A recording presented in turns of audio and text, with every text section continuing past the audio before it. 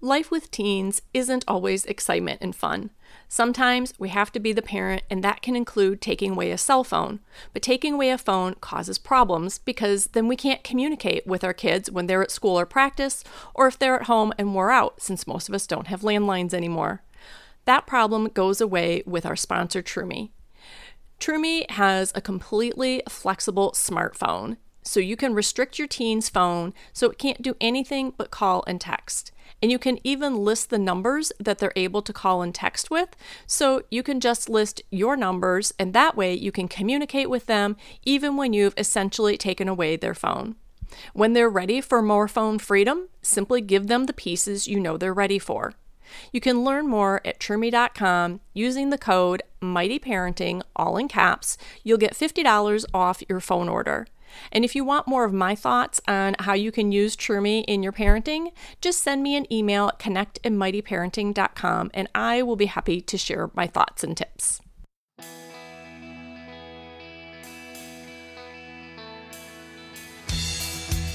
Welcome to Mighty Parenting, the podcast with real, raw, and relevant talk about raising teens and parenting young adults.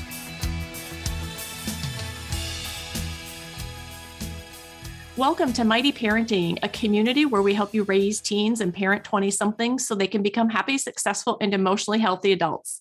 I'm Sandy Fowler, stress relief guide, speaker, and host of the Mighty Parenting podcast.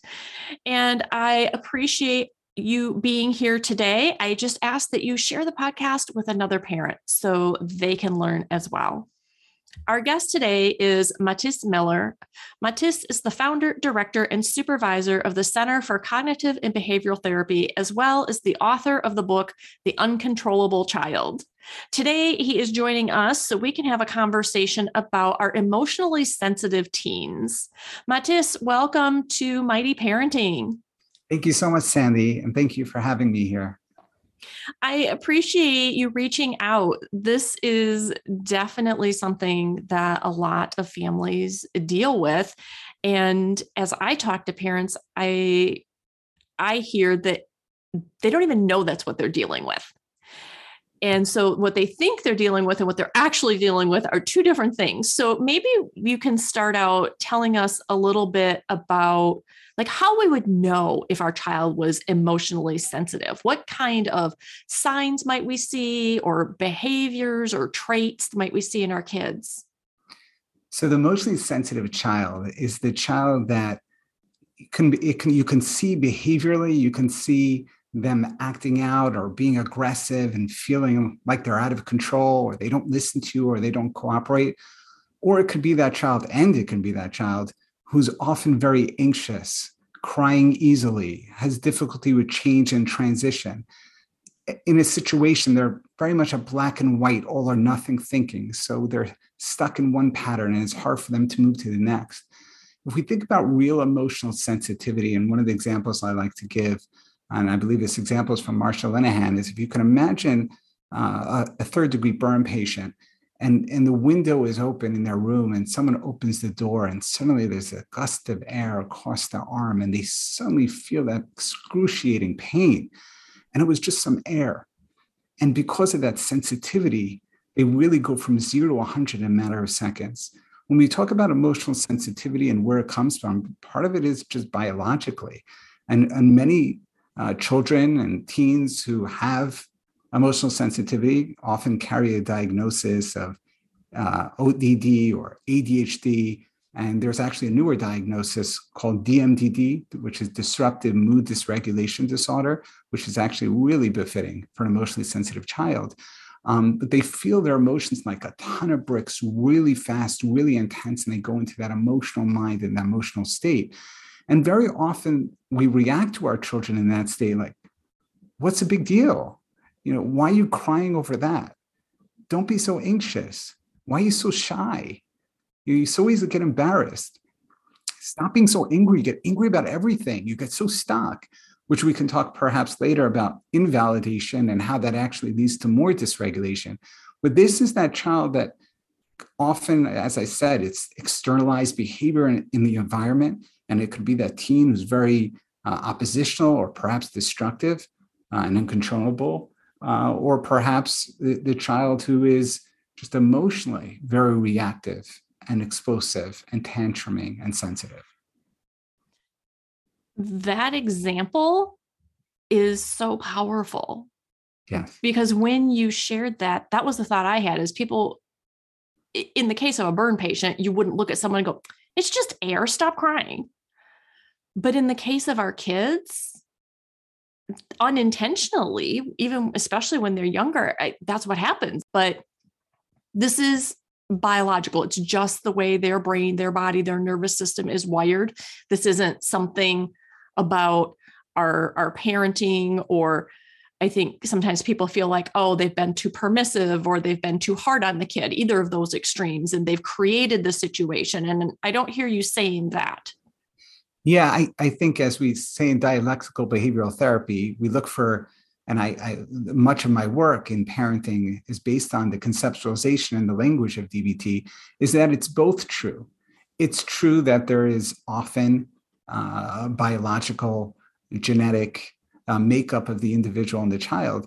At the same time, very often our interactions actually create more dysregulation and more struggle for the child. At the same time, Sandy, I love what you said, and I think it's such an important message to parents, and I love the name of your podcast, Mighty Parenting, because I think so often, so much of my work is not just about not judging the child and understanding the child. It's also not judging yourself as a parent and understanding and validating yourself as a parent. And even if you were not effective in your interactions with your child, or you didn't understand what their needs were or how to respond effectively, that doesn't mean that you created or you're bad. That means is you did the best you can with the skills and the knowledge you have in that very moment of understanding that child. Because when we judge ourselves, that also leads to problems in our parenting and also judging our child. So I would say there's the biology, there's also the social environment, as you said, not necessarily in a way that we're trying to be critical or punitive to the child, but when we are dismissive and that child is going to high school for the first day and they come back and, and they're really anxious and you're like, oh, don't worry about it, you'll get over it. And they just mean to help their child or encourage their child when, in essence, they're invalidating that child's experience, and the child gets a message, oh, so there's something really wrong with me that I'm feeling so anxious. It's been 2 days already. Mom said it should be gone. Mom's not even giving attention to it. And that's where the child starts to learn to sometimes suppress or subjugate their own emotional experiences, or they actually increase their emotional experiences in order to get a response from their environment because they don't feel understood or heard. Then when the parent eventually responds, they reinforce that dysregulation process. And the child actually gets reinforced and becomes more and more dysregulated. Not again with a focus of, oh, I'm going to get explosive now, and then I'm going to get what I want. But just the messages in the environment that go back and forth in the transactional process actually lead the child to start automatically having these intense outbursts, because that's the only time they get the attention or the response from the environment or some understanding of their emotional pain. Okay, so if our child is having outbursts, whether they're angry outbursts, sad outbursts, what is a supportive way for us to interact with them? And that's an excellent question. And I would like to introduce the answer to that question with the concepts of dialectics. And the idea of dialectics is that there can be two ideas, concepts that appear or are opposite, yet they can both be true at the same time. It's the idea of, as I often like to say, is picking up an item, 2 fingers are better than 1. And I think in parenting, the reason why a lot of my work focuses on using dialectical concepts in parenting is very often when we interact with our children, we have this belief that there is the right way. And I think that's where we get in trouble, because as I always said, I wish I wrote the manual. And then, people wouldn't need to get help and they'd read the book and everyone would be good in life. There is no manual. There's wonderful material. There's evidence-based, research-based skills and strategies. There's no exact perfect way to interact with every single child. And I think when we talk about emotionally sensitive child, and what I see with parents is they vacillate often to extremes, either avoiding their emotions, walking on eggshells, or just trying to be positive and accepting and nurturing and validating. On the other end, perhaps being overly focused on limit setting and ensure that there is discipline and consequences and punishment and changing the child behavior. And the dialectic in parenting that I focus on is acceptance and change. And if I'm accepting my child, then I'm not changing my child, I'm accepting. If I'm changing, then I'm working on changing them and not accepting. So the answer to your question is if I have a child who's, exploding and being inappropriate or being non-compliant or being overly sensitive in my mind, is the ability to find that balance. And it's not 50-50 of using tools and strategies to balance acceptance and change. And let's see what that would look like. That would look like if my child is, really upset about something. They're upset perhaps because they're a sibling or because a teacher, or they're upset because you're not, you're not letting them take the car tonight. So the first thing in terms of accepting is for the parent to, in their mind, they start with a should belief. And perhaps that comes across in their interactions like, you know what? I give you the car all the time. Are you serious? Are you getting all upset about this right now? Are you really getting teary-eyed because you can't have the car tonight? Kayla, I give you the car all the time. And that's because the parent already is getting stuck on a should belief that she shouldn't be so sensitive. She shouldn't be so reactive. They're not accepting Kayla for who she is in this moment. At the same time, and how do we do that is by changing the way we think, but also using strategies such as validation and mindfulness, being present, being focused, reflecting back, validating to communicating to your team that your emotional reaction makes sense. Maybe not, you don't have to validate what's invalid, the behavior, but communicating that what you're experiencing because there's a cause makes sense. Maybe that's like we talked about, it's biological, maybe because you had certain expectations or certain beliefs that are getting in the way. At the same time, that doesn't mean to give the car. And limits need to be made. And perhaps if Kayla fights the limit, or she goes out in the middle of the night and takes the car anyway, we're not going to say, oh, well, we have to accept her. Yes, we have to accept her and love her and connect. At the same time, we also perhaps have to put a consequence in place. So it's really finding that balance. So we're accepting our child in that this is how their body functions. This is how they feel. And setting limits more around the behaviors. Is that? Yeah, we're also accepting the behaviors and changing the behaviors at the same time. And I think what parents struggle with, or in general, this is not just related to parents, the concept of acceptance. Acceptance doesn't mean approval. Acceptance doesn't mean that we're saying it's okay. Acceptance is us acknowledging the reality of what is. So even in terms of the behavior, and it's the key to change often, is if we accept the child's, even the behavioral problem, accepting doesn't mean we're not going to address it, but acceptance means, just like you said, by the emotional is a biological cause. For the behavior, there might be a cause too. It might be because they really want this badly, or they're testing limits, or in the past, your partner has given in many times. And therefore, that's why they're upping the ante in this case. So in our minds, we're approaching them with more an accepting of that there's a cause and it makes sense what they're doing, at the same time focusing on changing the behavior. And why is that so important? Because that's going to come across in your interaction with your child. Because if you're full of judgment and not acceptance, it's like, I think about it, I sit down with parents and they say, well, my child shouldn't be lying.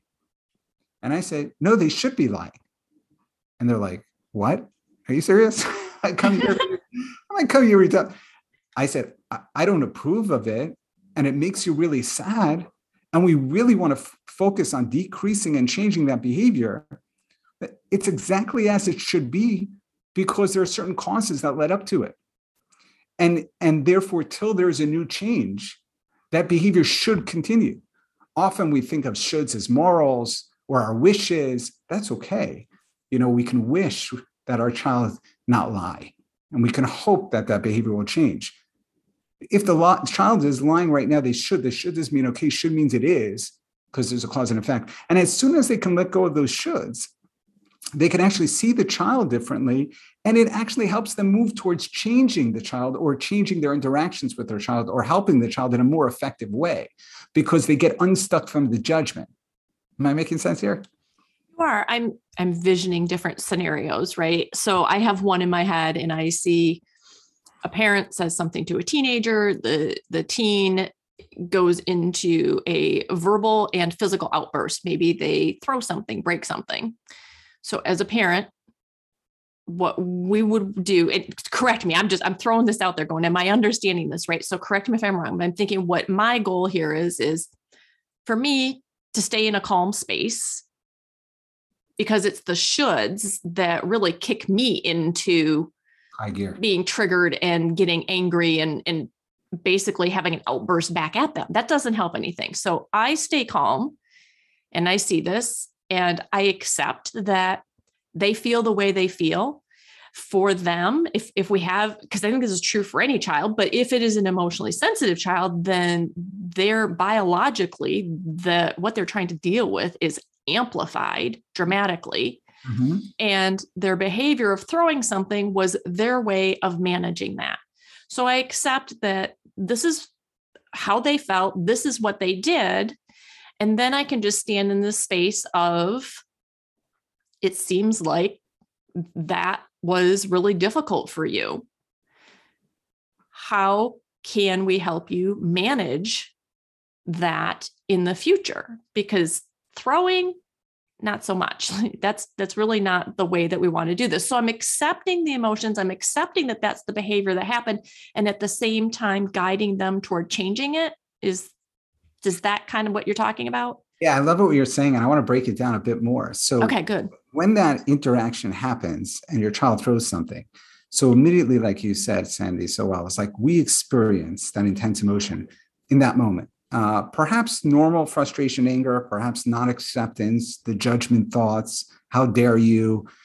In that moment, as I often tell parents, it's better not to parent and lose an opportunity to parent than parent at all, because we're in an emotional state, and that's going to come up. We're going to actually be ineffective in our parenting. And that's where I teach mindfulness skills.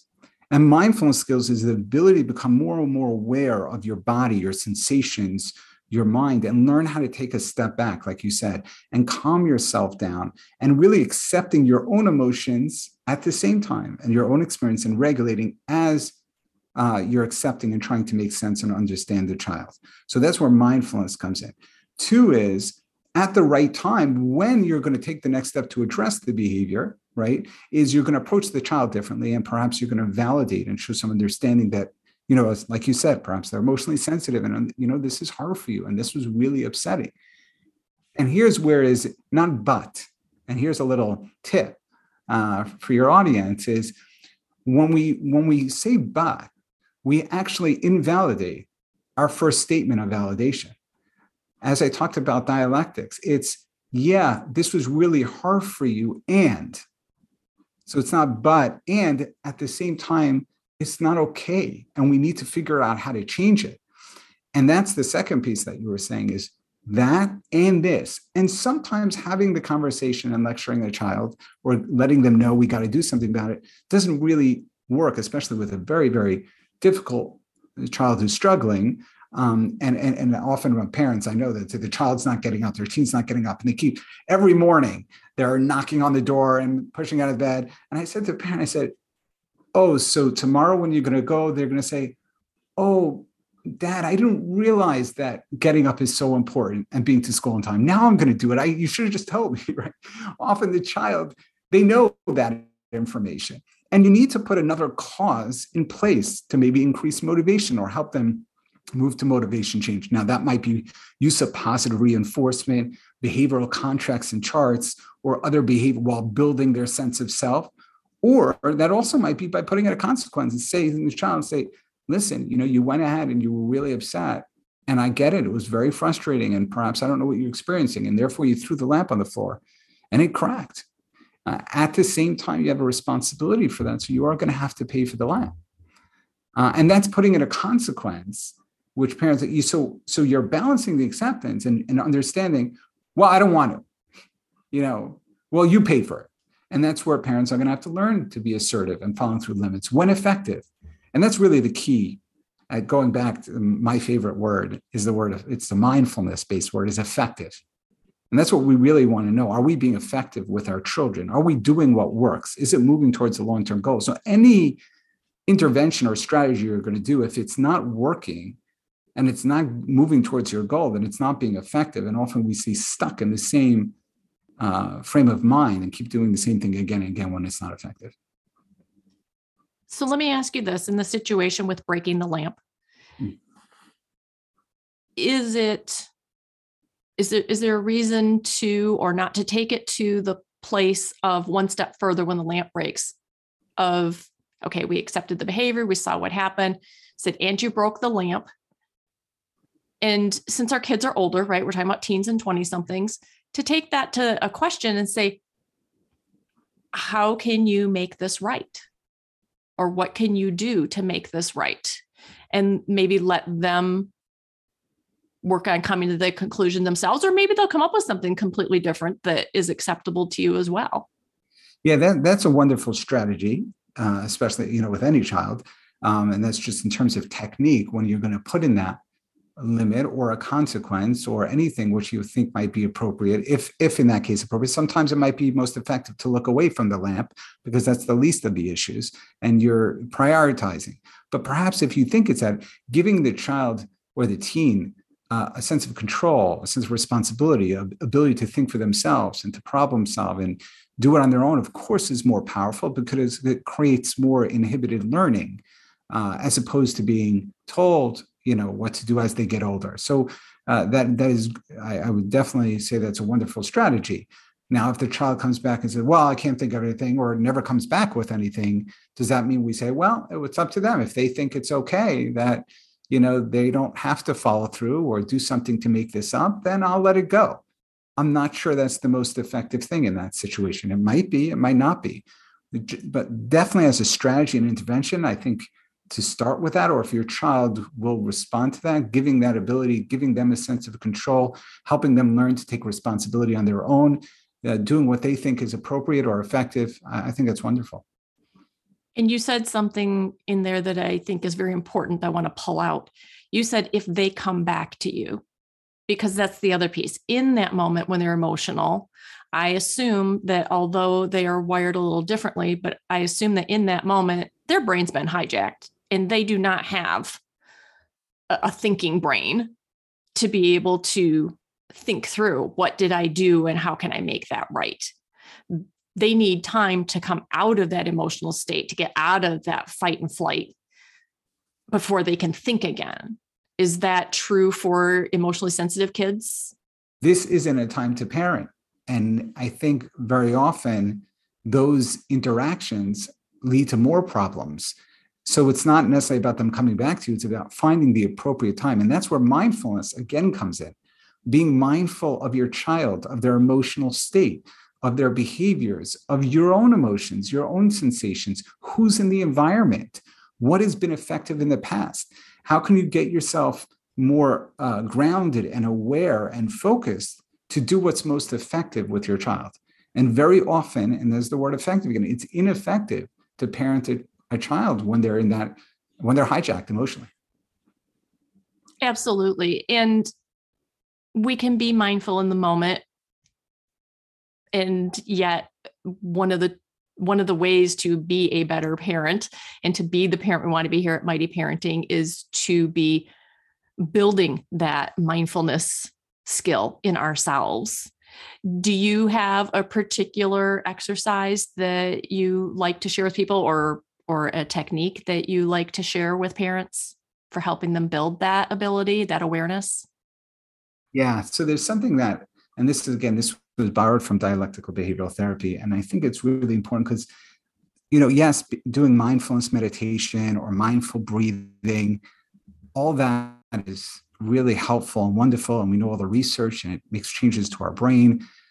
What DBT did, which was really helpful, and I brought this into pairing and mindfulness, is breaking it down into 6 skills that you can use in your everyday parenting situations and everyday life.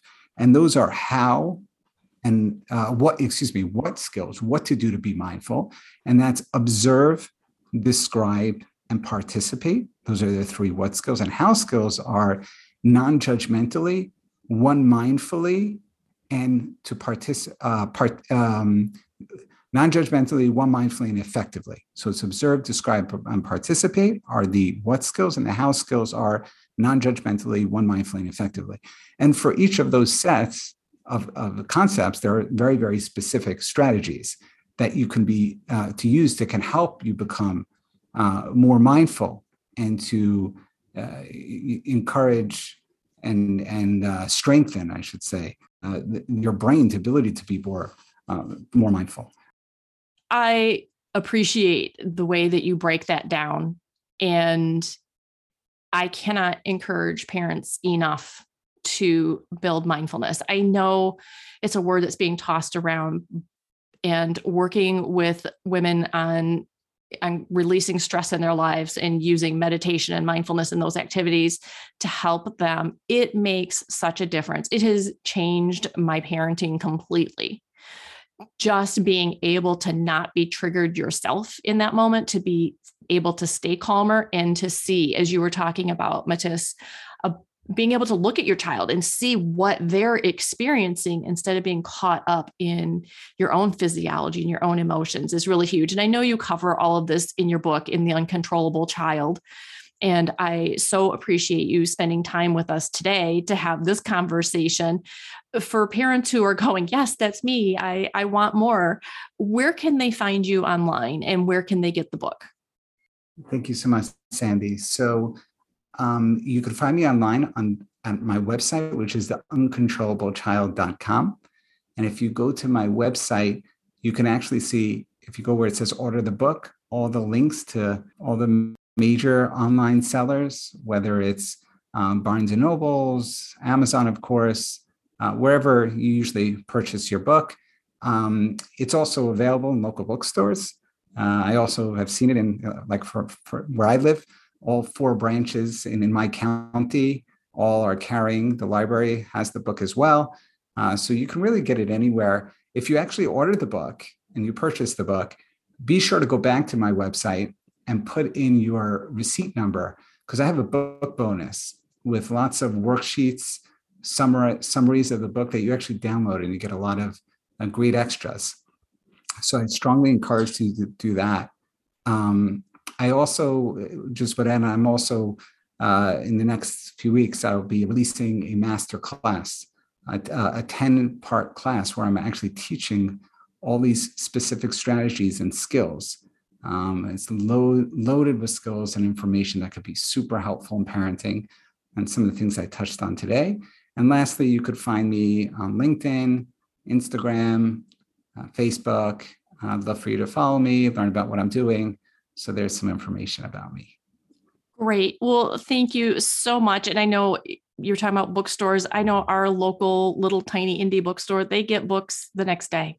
If you call in the morning, if you call in the afternoon, you have to wait 2 days. So I know you can get the book everywhere. And thank you, Mattis, for your time and all of your insights. I think this is so helpful. Thank you. Thank you so much for having me. And, my last message is to your audience and to all parents out there. And I try to give that over in the book, that parenting is hard. And if you're listening to this podcast and you're putting effort, it says just a lot. And it says a lot about your care and what you're doing for your children. And as a parent myself, I appreciate that. And thank you for this opportunity. And a quick reminder too, that a a great tool for helping you on this parenting journey that works well with things like what we discussed today and a lot of the other issues at Mighty Parenting is Trume's phones. So use the link in the podcast notes and the coupon code Mighty Parenting, all in caps. You'll get $50 off your phone, and then you can really use it as part of the journey of parenting your child and helping them learn to live in a healthy way with their technology. And remember, as we said here today, if you're here, if you're listening, you are a mighty parent. You got this, and I will see you next week.